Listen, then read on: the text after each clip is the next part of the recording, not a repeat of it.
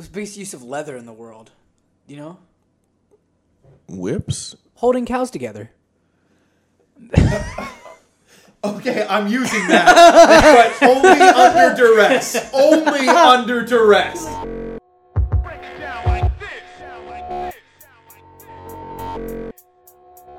Hello, I am your host, Samuel Hansen, and you are listening to Combinations and Permutations, episode 45, brought to you by AcmeScience.com.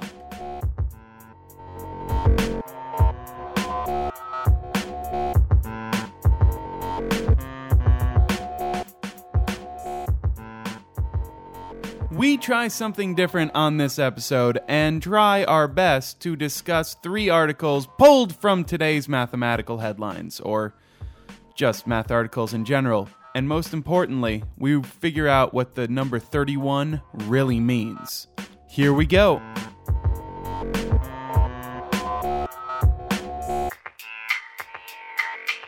Hello and welcome to Combinations and Permutations.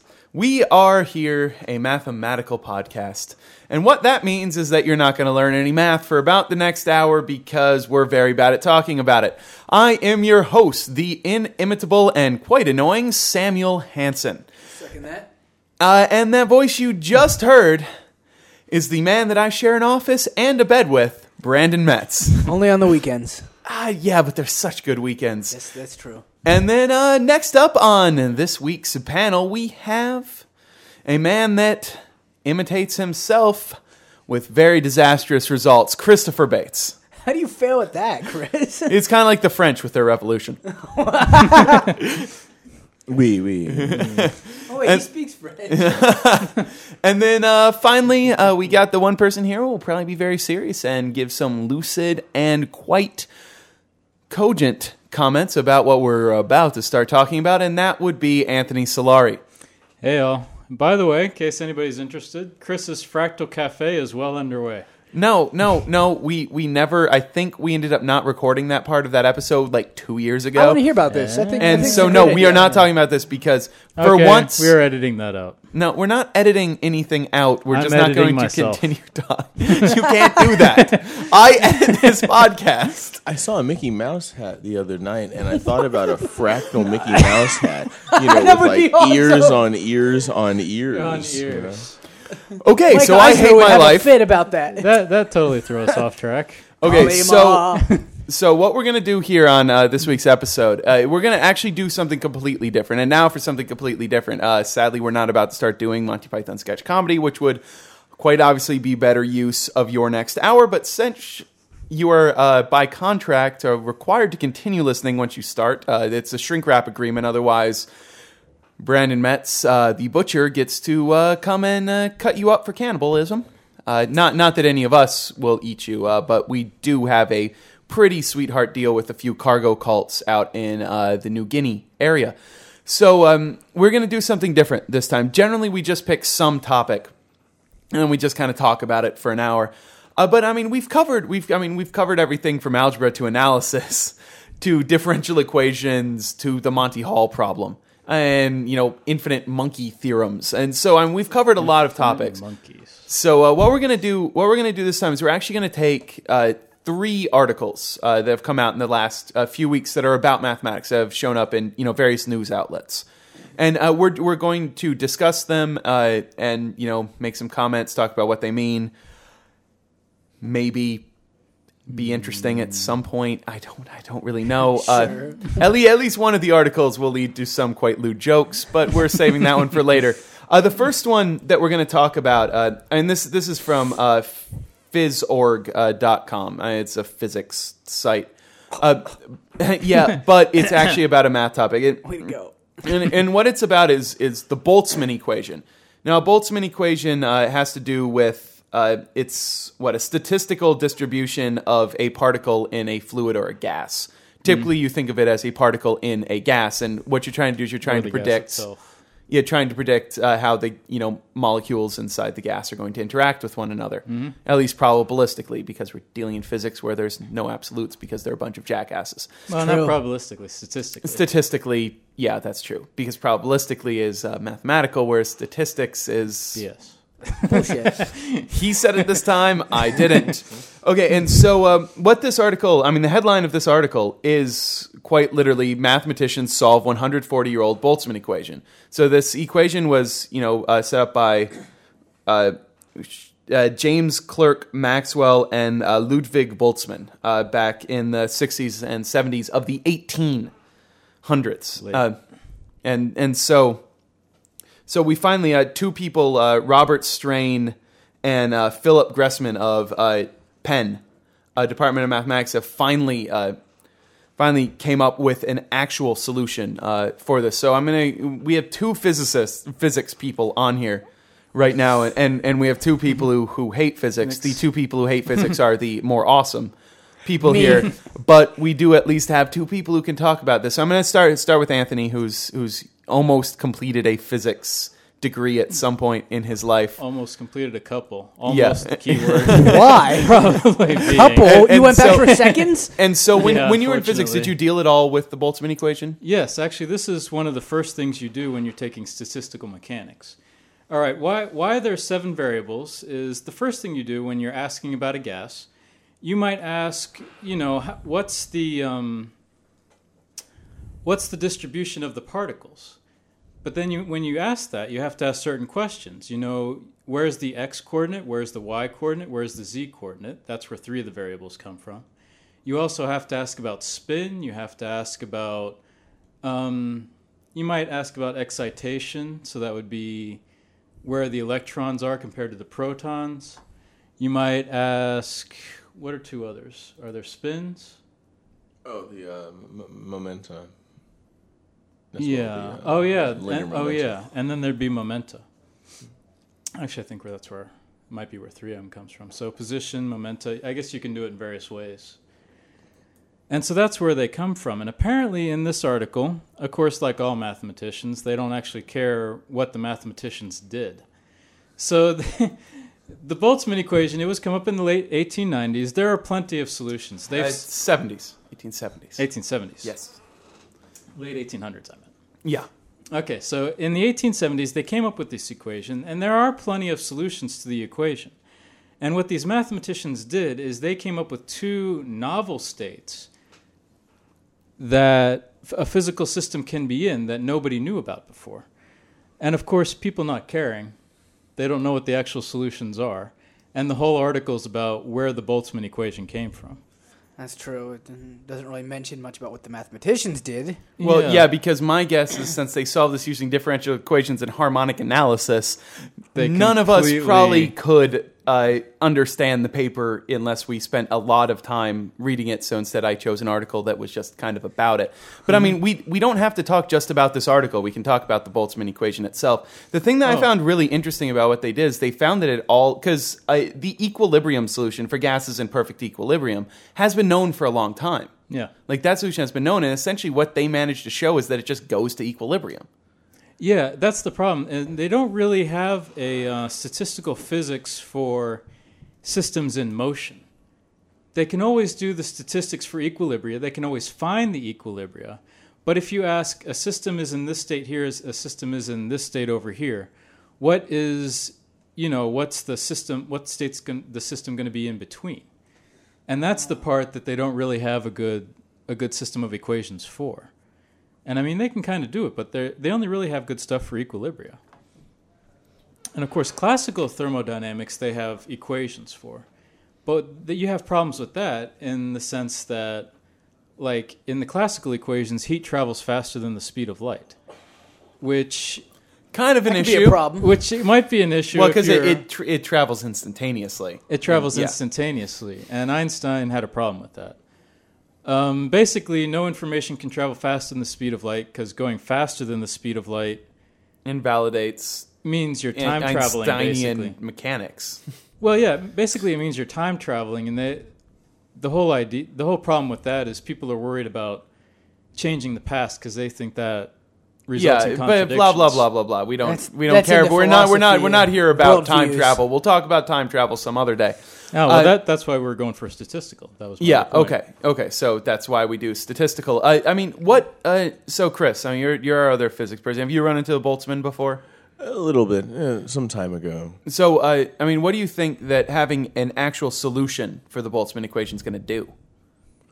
Well, probably not a whole lot until we can reproduce the initial conditions in the lab to see how well the solution models the physical world. I'm not sure if there are some rather exotic initial conditions that need to be set up.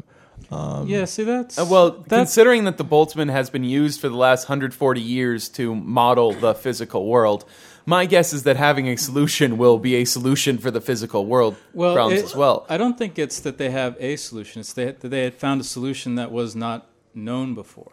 No, it's actually said that they solved the equation.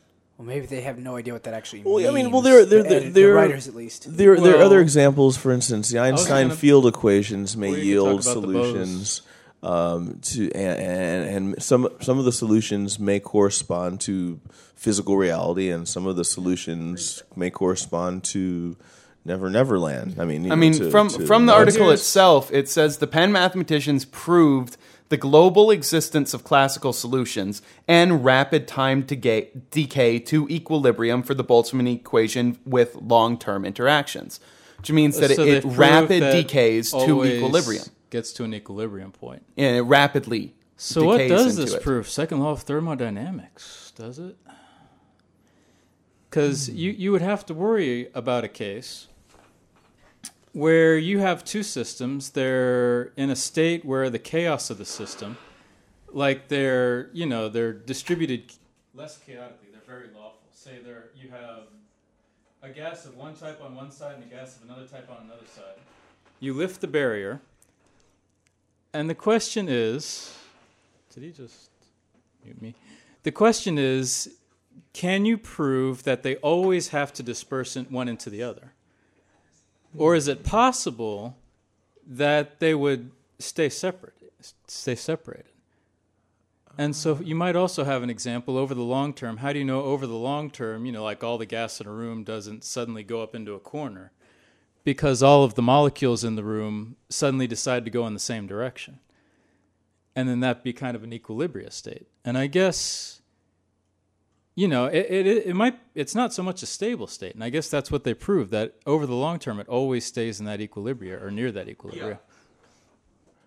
Could this be a proof of the arrow of time, at least from a thermodynamic perspective? Very possibly, actually, because I'm wondering about that. Yeah, because I don't wonder about that. In all honesty, I don't care.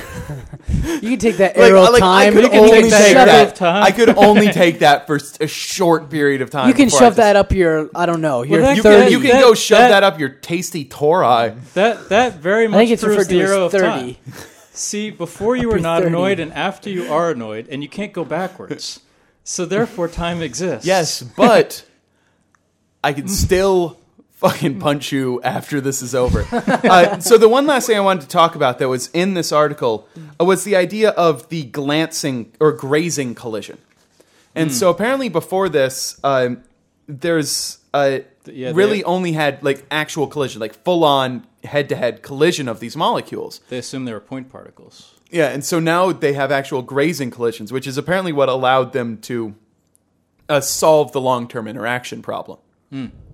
Yeah, I guess because you have action more at a distance. Is it spooky? Is it spooky? Okay, depends on if you're thinking that's about the one demons. physics joke that I can make is the spooky action at at a distance joke. There's also demons that tend to herd molecules into corners of rooms. So demons and spooky actions. I've been watching too much Buffy lately, so you say demons, I'm just like, ah. Yeah, evil vampire. How far are you beasts. in now?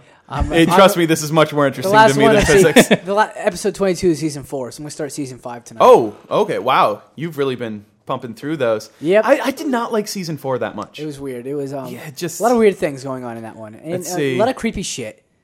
Like shit that really disturbed me. That's the first year in college, right? Yeah. Oh, the one with that one weird episode when they never leave the bedroom? That was oh, so yeah. Where they're like, fucked yeah, up. where they're fucking each other constantly. And like everyone. that was awesome. Yeah. Chris, you don't get to see the fucking. Hey, did you just, see it? Yeah, it's on TV, Chris, and like it was on what Fox years ago. It was on Fox, not A long time Skinamax. ago, yeah. not Spice TV. Blow, Okay, blow time. so with that amazing segue between the two articles, Low time. the next thing we're going to talk about is a New York Times article from John Allen Paulos. I want to say Paulos. John Allen Paulos. You can follow him on Twitter. He's really good on Twitter. He talks about math all the time. It's the article's name is Metric Mania. Now this is actually reaching back to an episode we recorded ages ago. I believe it was called the Shattered Windows or Broken Windows podcast. It was one where my sister and her then fiance, now husband, were on, and they were talking about the way that Baltimore City uses, some weird math and metrics to measure things. And Baltimore. And yeah, Balmer. Baltimore, Charm City, Natty Bow, Orioles. They got a nice aquarium there. Oh, they really, the Inner Harbor Aquarium is Baltimore fantastic. Inner Harbor is a beautiful place, but everywhere else it's shithole. And burgers, cookies. Hey, I like Pigtown. My burgers, sister lives in cookies Pigtown, are and that's amazing. fantastic. And so what John Allen Paulos is doing in this article is that he's talking about how numbers are used in public policy and the issues of it, and how we've, especially in this country, but in a lot of other first world countries, this is officially a Twitter hashtag of first world problems. We tend to over metricize everything. We have the top 10 party schools, top 20 friendliest cities. And his argument is kind of that these things aren't actually metrics because you can use slightly different things and get a completely different list. It's not clearly defined. Yeah. How the measurement is occurring, or they're weighting things totally differently, and they don't explain why they weight certain characteristics the way they do. Yeah. That go into. Well, yeah, there's definitely a lack of openness. The one quote that I really wanted to pull from this is, the problem isn't with statistical tests themselves, but with what we do before and after we run them. So so the basic thesis of his argument is that we are not doing tests on data that's been properly gathered, and we are also not properly analyzing this data. Yeah, with any general statistical test, there's any number of ways to look at the data, and that's one of the things that you do with politics. It's like, how do you want the numbers to turn out, and that once you answer that question, that tells you how to gather the data. One of the places you can really see this is the most recent economic collapse. Oh. Like with the bonds, giving AA ratings to bonds, and they were able to do that because they slightly changed the metric that they were using to measure them. Then the metric changed again, and the market crashed. Yeah. Well, no, that metric never changed. It's just people started analyzing things better. Yeah. Okay. People's personal metrics change. Another incident where we're measuring something, or at least some people claim they measured something, but then later they said, well, we're not really focusing on measuring it accurately. How much oil actually has been leaking per day in the Gulf of Mexico? And the number that came out originally was 5,000 barrels per day. Yeah, but they screwed up a number. The problem was that number was supposed to go in front of the 5. The current estimate is 75,000. But where did the original number come from? It came from British Petroleum's PR agency. But that's not quite what he's talking about. There's another part that he's talking about. It's counting and aggregating. There's the one big thing that we've all had to deal with are standardized testings. So with schools. So. And the problem is that the metric that they use to check to see whether or not a school is good is not how well do you do on the standardized test. It's how much you improve from year to year. So if you're already a good school, what happens, Brandon? You stay constant, and it's, they think, well, you're not improving, so, Yeah, so you get your money cut. But if you're a bad school, you can only improve. So, yeah, and while a shitty school. And while, bad schools need, a larger influx of new money, cutting the funding of schools that are already good is only going to make them bad, which after a while will mean that they can finally improve again. when they hit rock bottom. And so your system will actually be seeming to work, but it'll be getting continuously worse, actually. Yeah, because it looks like, oh, well, these people aren't improving, and in fact, they're getting worse. Of course, we should send them less money. Yeah. Yeah, that makes a lot of sense. But it seems to me that, the schools that are doing worse are the ones that need the most money. Because they're going down, which means we need to bolster them up. Yeah. Where do confidence intervals enter into these types of analyses? Well, you can think of it this way. There's another example from this article that I really liked, and it was it was an extreme example that Paulos wrote about. That's about disease. So imagine this disease that everyone gets in the early. You only get in the early to mid 60s, and you die from it at 75. And so you have one area that tests for this disease at the age of 65. And since you only die at the age of 75 if you have this disease, that means that they have a 100% 5-year survivability from when you find out you have the disease. But if you know that it's 100% fatal and it's 100% fatal at 75, and you have another city that tests in the early 70s, well, they'll still find out everyone has it, but they'll die at 75, which means that their 5% or their 5-year survival rating will be zero. But everyone's still living to the same age. And everybody also has the disease. It's just a matter of when you test it. Yeah, and so the survivability length, your actual, goodness of life and survivability of it's the exact same. Right. But the area that tests later, because why the hell do you need to test earlier? Because you're going to die at 75 if you have it. And apparently, you don't start getting deleterious effects until like 3 years before you die or something like that. You start getting bad effects at 72. There's no reason to test before 72 because there's nothing to treat. But it would make that hospital look so much worse because after 5 years, they have no one surviving, whereas that first hospital after 5 years has everyone surviving, even though it did those people no good because they were tested at 65. And so that's kind of the that sort of confidence thing. Like, this hospital can say, look, we have 100% 5-year survivability rating for this disease, but their treatment isn't any better. As a matter of fact, it's probably more expensive. So, this is the problem with the way we do metrics. Politics and medicine, I think, are like two of the biggest things where statistics are abused. Oh, yeah. What about, like, in the case where... The diet fads. What about... yeah, definitely. And what about false diagnoses? Like, you say, oh, this test has a 5% chance. Oh, the false problem of the false positive. Yeah. That alone, that makes no damn sense. It says, it tests 95% of the time. This test positive. Let's do 99. And I'm going to bring this to something even more politically troubling, and terrorism. Oh yeah. Okay, so say in a city of New York, there's 20 million people, and say we have this test that 99% of the time properly identifies someone as either a terrorist or not a terrorist. Mm-hmm.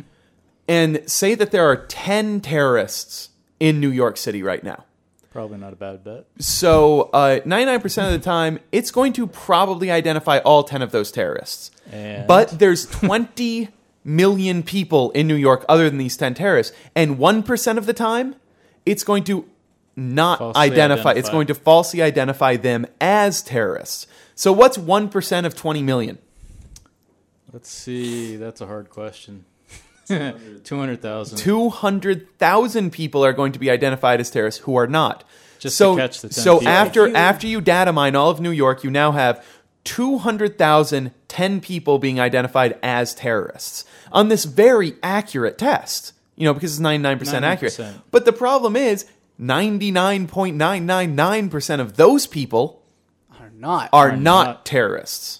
And the same thing happens with various different like Ebola tests and things like that. If you tested everyone, you'd be fucking screwed. Everyone would be on meds. Mm-hmm.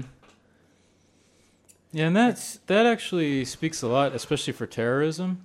How much are we spending in, say, airport security? Well, and an even bigger problem than that, terrorism tests are not 99% accurate. Yeah, they're much They're like worse. 40 or 50 or 60% Yeah, accurate. it only slightly gives a chance to point you in the. Yeah, I mean, right. you have a flip of the coin to properly identify a terrorist as being a terrorist. And the other many millions of people in the U.S. have to put up with Hence why Senator Ted Kennedy was once put on the no-fly list. exactly. You have to put up with Wow. all that lost time, all that lost business, just to catch the few people And who you probably won't really catch anyway. Let's see, the only people we've actually properly found out who have tried to do an airplane again since 9/11 were Richard Reed and then the underwear dude. Yeah.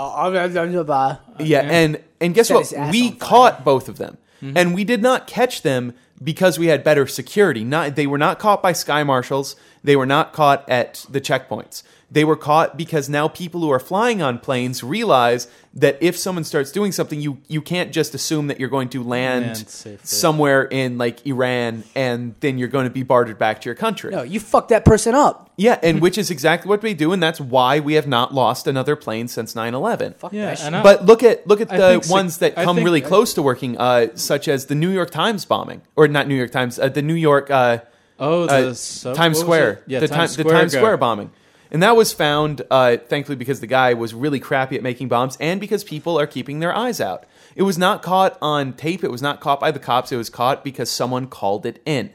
Yeah, all I of mean, this people- security theater, which is a term that Bruce Schneier uses, the security expert, brilliant man, Bruce Schneier. It's security theater. It's not made to actually make people safer. It's It's just done made to to- make people feel like they're safer. Exactly. And I mean, people Which keep actually makes us asking less the safe. government. Exactly. Not only does it make us less safe, it does more damage to us than the terrorists probably could have done in the first place. 'Cause Oh, there's just not much enough more. of them. The Patriot Act? Yeah, there's just not enough terrorists to do as much damage as we've done to ourselves. Offshore torture camps. Oh yeah, that's right. You know, waterboarding, holding United States citizens as enemy combatants, even when they have absolutely indefinitely. Yeah, Don't indefinitely. mention. Don't forget Definitely. that. Yeah, They don't indefinitely. Even, habeas corpus is thrown out the window. yeah. And a lot of this has to do with these false sorts of metrics as well. I mean, Exactly. because Well, you yeah. find them because of false positives. So yeah, we're spending hundreds of millions of dollars to catch one guy with a knife. Trying to get through airport security. And everybody in the Americas had to put up with And time the people delays, who get caught on the plane by normal people. by normal people. It's funny how that works. And I mean, people are complaining. It's like, Because why didn't you? You do know, more airport if they would security? have actually like found any. I mean, the one case where they actually did find out ahead of time because of data mining and really good police work, but most of it was really good police work. Was the London one? Oh yeah, The London planning one, but most of that was Actually, I knew not some was of not those math people. stuff. A lot of that, no, not the bombings that went off. The one that happened a couple of years later, that they actually arrested him before any bombs went off. oh yeah. I know about the bombs that went off. Except the Yeah. one that they accidentally shot in the head like 3 times because he was the Accidentally? wrong guy. Oh well, yeah, no, I'm saying that one, but that was mostly good police work. Someone got a Bad lead and false then did positive. good police work. But I mean, you're not going to catch people using these tests because of what we've been talking about. Because you're not defining the data right. You're not checking the stats, and that in many ways is really what Paulus is trying to argue here. Is just that we need to pay more attention to these tests that are being used. Exactly. And we need to pay attention What to they what the mean. results are. Really are. mean. What they mean, how we start, why we're doing them in the first place. What we want them to mean in the end is often going to influence what we think the data says. Well, it almost completely influences. The only person I can think who does statistical work on things like this who really does not let it influence them is Nate Silver over at 538. Oh, yeah, I know that guy. Nate Silver it's amazing. Everyone go check out 538.com because that man knows his statistics. He's one person I think who could convince me that stats is actual math. I really hope he doesn't listen to this because I am currently trying to get an interview with him. Put your foot in your mouth some more, Sam. Oh yeah, I know. Well, now let's continue on with numbers, but instead of with metrics now, we're going to talk about the one article that everyone is actually excited about, but we're not getting to that part of it for a little bit. It'll come up, though. It Be will. sure. It will come up Oh, because what we're talking about inevitable. with the Paulus, the Metric Mania article is how our society is influencing the way that we use numbers. But this is the way that we use them. So what we're going to start talking. Or you could also think of it as I'm trying to get a segue here. Okay. So if you would please shut the fuck up. So it's kind of the way the society influences the way that we use numbers. What we're going to talk about now is how society influences numbers themselves. Now, this is it's either Alex Beos or Alex Bejos. He's, I believe, he's of Brazilian descent, currently over in the UK. He just published a book over in the UK called Alex's Adventures in Numberland. It's a bunch of rec math stuff. That's really quite cool. But I mean, what the way he starts the article, I mean, we've all read the article. He's actually just a really good writer. Like the way he writes this article, I mean, you actually get into it, and it's it's from the Times Online, so it's for a general audience. But the question, I mean, he just opens it with a question: if I had 10 fish and gave 3 fish away, how many fish would I have? And all of us would answer what? 7. well, before reading the article, sure. Before reading, but I mean, given our society. Yeah, given If you our have 10 society, fish and I gave 3 away, what do you answer? And that's 7. actually how you teach people to read these answers. Yeah, no, I mean questions. in the class I'm teaching right now, I taught, subtraction. And this is exactly how I would have taught them to read that line. But it turns out the Suya people in the Amazon would give you the answer 13, which makes no goddamn sense to us. And now he goes on to explain why, and what it is when they hear the word give away, he thinks, oh, I'm giving it to someone like my brother. But if I gave my brother something, he would have to give me back later on twice as much. So the way he reads this is I have 10 fish, and then I subtract 3, but later on I get 2 times 3, which is 6. So you have 10 minus 3 plus 6, which is 13. Oh, that So is you end up with 3 he's not extra fish. assuming at the exact moment that he gives away 3. No, but He's- without it's a tribe in the Amazon. I doubt that they have very advanced calculus knowledge. So therefore, the thought Of time makes necessarily- no damn sense to them. Well, not of time making no sense, but it doesn't for them. The result doesn't have to be an instantaneous result. Right. Because if you ask them, if you have 10 fish and gave 3 away, what's your instantaneous result? Even they would probably answer 7. Because the Suya people are one of the ones that actually have a very good sense of numbers within their tribe. And that's what we have to go on next. So, Chris, what's the term that anthropologists, or what's the phrase that anthropologists use for the number systems of most Aboriginal and non-technologically advanced cultures? I believe it's the 1, 2, or many. Yeah, 1 too many. 1, 2, many. And that's 1 ONE, 2 TWO. Yeah, and then I'm many. pretty sure. So they have words. They have a word for the word 1, a word for the word 2, and then they just have many. that They don't many. really specify, 3, 4, 5, 6. They just specify 1, 2, and many. But I mean, after looking at these Amazon tribes, is that even a good one, or is there a different way that you could even represent the way that they do it? Oh, the Amazonian. I think that's the 1 few Big- and Yeah, many. one few many. They have a number for a single unique object. So when does few become many, though? Like, where does that I mean, switch off because- point? And some fuzzy. I mean, Inaccurate. it would depend. It would depend on the situation, because say they have a lot of bananas there, right? Mm-hmm. The Amazon area has a lot of bananas. don't know. They did I've never at been one there. point. they did at one point. Let's just say they have bananas. Okay. So they have bananas. So a few bananas, since they have a lot of them, might be, like 50 or 60, whereas many would be, a few hundred. Whereas with something that they have a lot fewer of, say, decapitated heads, that were decapitated in natural causes, because I am in no way calling these people headhunters. How is natural? I don't know how that happens that often. A tree like natural falls and A it tree literally... No, I'm pretty chops sure- off the head and Yeah, they that's just pretty- carry it home with I don't them. know if that quite works. Okay, yeah. Usually a tree Fingers- falls on okay, your head, it okay. smashes your head. Okay, fingers... No, it falls on the neck. And okay, Exactly so on the neck. Exactly on the neck. So it like crushes Just like your my neck down. grand- Okay, how about Look at this? this. Fingers collected that were cut off during fish descaling. Man, you gotta be violently descaling happen. fish to cut off a finger. Yeah, but it could happen. That could happen. Okay, and so in this case, few would probably only be like 3 or 4. Whereas if you had 10, that would be many. Because there's not going to be as many of them. What about if you had 3 and 5? I bet they would both be few. But the word, It's probably a matter of what you're trying to emphasize. Yeah. Whether yeah, you're trying to emphasize you're trying to emphasize something, a great number or a smaller number. I mean, it's going to be societal. It's going to be a case by case thing. So I mean, there's not going to be a direct cutoff point. I mean, I say like a direct cutoff point. So. I mean, yeah, but I mean that's a few many. If there was a direct cutoff point, they would have numbers. Numbers, right? They would have numbers up to that point. So if there's a direct cutoff, like the cutoff up to 99 is few, 100 and above is many. That means that they have number words up to 99. And there was even another tribe. I can't. The Munduruku tribe. They had roughly one. No, they had 1, 2, 3, 4, and 5. Those were their number ones. But 1 and 2 were exact numbers, and there was 3-ish, 4-ish, and 5-ish. Oh yeah, that's it.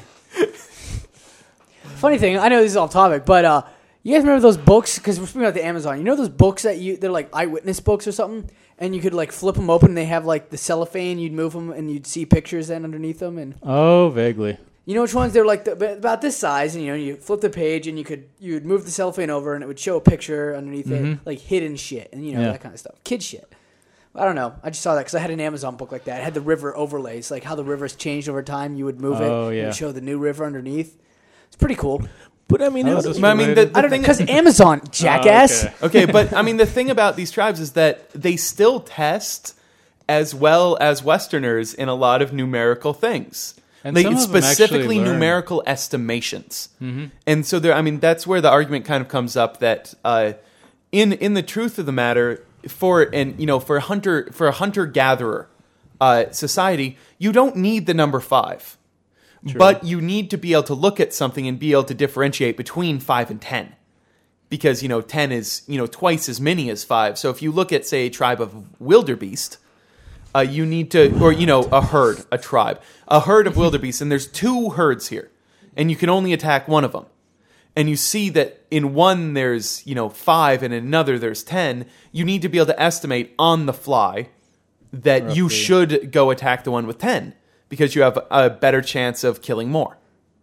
Or at least 1. Yeah, or, killing more meaning 0 or 1. Or higher.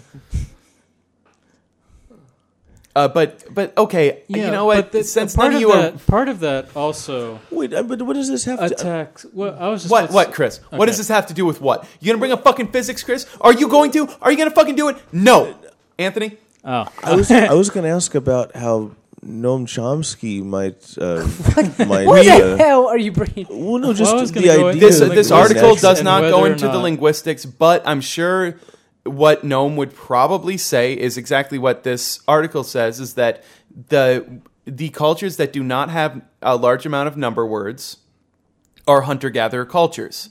Whereas the cultures that don't are at least agricultural or post-agricultural when you actually do need to keep track of things. And as far as Noam is concerned, that's good enough.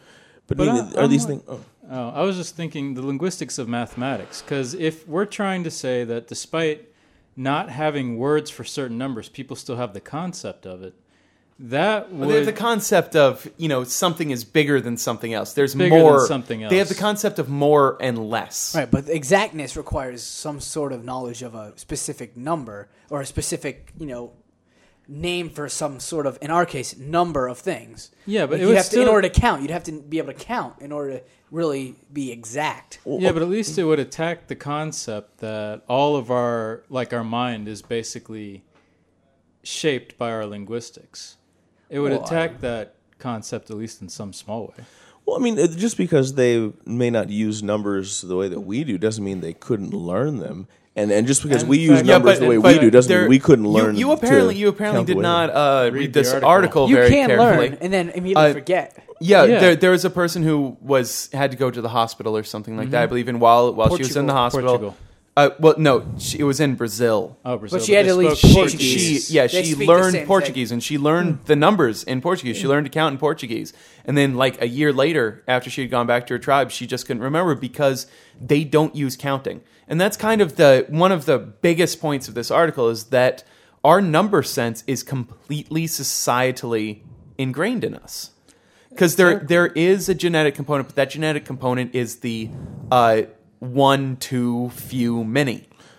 Which makes you wonder, is 2 + 2 really 4, for example? Well, No, it's 2 + 2 equals 4 because we define the operation given the Zeno-Frankel axioms We to do? be. Mathematicians do. Mathematicians do. And if you pretend things like the empty set really exists and you can do things with those axioms, Then assuming 2 that, + 2 then equals 4. Then 2 + 2 equals But 4. it depends on what your word plus means. Just like in the beginning we were talking about giving away. In a different culture, Right, it giving just- away means that you get twice as much back. What we were saying before this was this is a lot. It's a very big, it's analogous to group theory. I mean, you have a set and you have an operation. So for all Yeah. we know, their method of subtraction could be how they define that operation is totally different. But there's not reason it can't be a number set that actually Yeah. works with all their numbers. Yeah, and I mean, if you define subtraction if you define m minus n, to be in our mathematics, n plus 2m minus m, so you could easily essentially make plus more- m. You could make that a consistent mathematical system. Oh, yeah, you could. I mean, it's just it's group theory. You have a set and you have an operation. It's the society that defines what your set is and what your operation is. Well, I guess the big Well, question would be: are these two systems isomorphic? I mean, that's probably a very I think important in that- question. Yeah, I actually went through that. Subtraction Yeah, it could becomes be. addition becomes subtraction. That's basically all that happened. Well, no, because And the addition ordering, does not. and the ordering Well, of the it depends numbers. on If you gave someone away gives 3, then you lost 6. Is basically how it works. Well, no. If you get 3, if if you gain get 3, you then lose 6. Yeah. and Okay. then- so basically, you just switch the order of operations. Can you give away more than you have to begin Oh, with? Well, if we decide to abstract this out completely, yes. But You could. I very That would much just be- doubt that these people deal very often with But negative numbers because they don't have to. Well, I mean, the that's concept of kind that of is what that- it is about the idea that's societally done. Because if you're in a hunter-gatherer society, you don't need negative numbers. let's talk about first. a negative world, number would first represent world- a debt then, like a debt owed. Yeah, Yeah. but there aren't really debts owed outside of a society or in a society that doesn't have commerce. I don't know if you have to But give it's- if you have to give twice as much back. What if you obviously don't have Yeah, but you twice just as much already? Yeah, but you think of that as I just owe this person 6 fish, but they're not going to. You owe positive. You owe a positive Right. number, and so it's not going to. Negatives aren't really going to be thought of in the same way. And I mean, there's been a lot of research done in this. Like this is a known thing. But something a first world problem. So I'm teaching math the other day, and I'm trying to find all the roots of a quadratic polynomial. Ax squared plus bx plus c. It turns out that sometimes the roots will be complex numbers. So when teaching and that means like you have this number a plus bi where I squared is -1. And so when talking to my students, I try to explain to them, I'm coming up with this new number. What's I, the part that's times I is called the imaginary part of my complex number, and the other part's called the real part. How did these things get their names? Well, no number times itself is ever a negative number. Therefore, if it did, it would have to be something imaginary. They don't really exist. right. And if I had a real plus a complex number, or a real plus an imaginary number, Can't possibly be real. That makes it's no not sense. real, it's not imaginary. How do you make real things and combine them with like dreams and make something? I don't know what that is, so we'll call it complex. And so the first thing my students ask me, why are we making up these new numbers that don't really exist? And that's the first question. And do complex numbers really exist? Do negative numbers really exist? If you don't need it in everyday life, does the number 3 actually exist? And of course, I take the position personally that if it's useful, I might as well keep it. And this gets into the philosophy about. But this gets into the existence. philosophy. And so, yeah. Does any of our stuff really exist? I mean, does that mean... does it have to be that, as long as we believe it, guys, let's talk about exist? testicles. All right. So I how love do the you way count? he segues into, from philosophy sucks. Let's to talk about testicles. testicles. Okay, so what we're going to talk about is now, first of all, everyone knows, I imagine, why most people use the Arabic number system, the Hindu Arabic number system, right? Because I like Arabs. No, because we have 10 fingers. Okay, so sure. counting in base 10 is really easy. That's one reason why base 10 is so natural for us, because we can count using our hands. But and some people have base 20 because you can count using your hands and your toes, or base 5 because you count using only one hand. Modular stuff. Yeah, Or 2 if you only got on and off in your computer. Thumb pinky. but it turns out that there are people who use many more parts of the body than just the hands and the toes to count. Specifically, the Yupno tribe from Papua New Guinea, and this is the reason why all three of these guys have been chomping at the bit to talk about this article ever since they read it. And so, what does the number 29 mean? Oh, number 29, I don't remember. Oh, no, it's because it's not in the article. I was just trying to trip you up. Okay. So, What 33 means. 31 is... Yeah, you start with the fingers, you go to the toes. Okay, And the so... the knees, oh, no, the elbows. they did mention a couple of the other... You They got mentioned the ribs. the elbow at some point. I Yeah. can't remember exactly when it was, but let's actually talk about this. 31, the word for 31 is the same as the word for... That's the left testicle, Left right? testicle. So 32 we're is- ending- 32 Is is... the right testicle. 33 is... The shaft. No, the shaft is only part of it. It's the shaft and the head. So it's winky. technically the penis. Oh, yeah, but Chris. 33 is So my what's shaft. 33 minus and, 32 no. minus 31? Oh my God! Mute his ass. He's muted, and I am not taking him off. See, my question is this. What's 33 minus 32 minus 31? Minus what? A eunuch. It's a No, because you add them again. You get twice as many. no. So how many you have? You're double. You're triple no. dong man. You only get one extra. Remember, one extra of each because Yeah, so that means you got 4. Yeah, the movie. no, Double but- Dragons with but double I dong. kinda- Dragon, yeah. I there we go. kind of want to point out for a second here, they probably also don't have negative numbers. And finally, and this is what we're going to end it on Negative because numbers, they I means want they cut it off. I want you guys to go and read this article because it's quite fascinating. I'll make sure to put a link on it over at acmescience.com. And also make sure to talk about the stuff in the forum, acmescience.com/forum. There's a link to it on the Acme Science page as well. And so on the count of 3, I want everyone to tell me what the number 34 is. 1, 2, 3. Dead Sam. Dead man. I like Brandon's more. Or- Thanks for listening, guys. Well, that is it for another episode of Combinations and Permutations. I can't even keep my energy up here for the outros anymore. So if you want to get in touch with me and maybe give me a topic or send me an article that you think should be discussed on this podcast, please email me at samuel@acmescience.com. That is samuel@acmescience.com. If you want to find out more about these articles we've talked about, you will find links to them over at acmescience.com. And you will also find there links to the forum where you can start your own discussions on these articles. Really, please use this forum. I think that it can be an amazing thing if we all just go to it and check it every day, like I do, and not find any of you. So the music is from SP12. You can find them at opsound.org, and this is a Creative Commons Attribution Share-alike licensed audio production. Or production, when I don't want to sound really stupid. And that means, of course, you can remix it as you wish. So remember, acmescience.com, acmescience.com/forum. I hope you have a great week, and thanks for listening.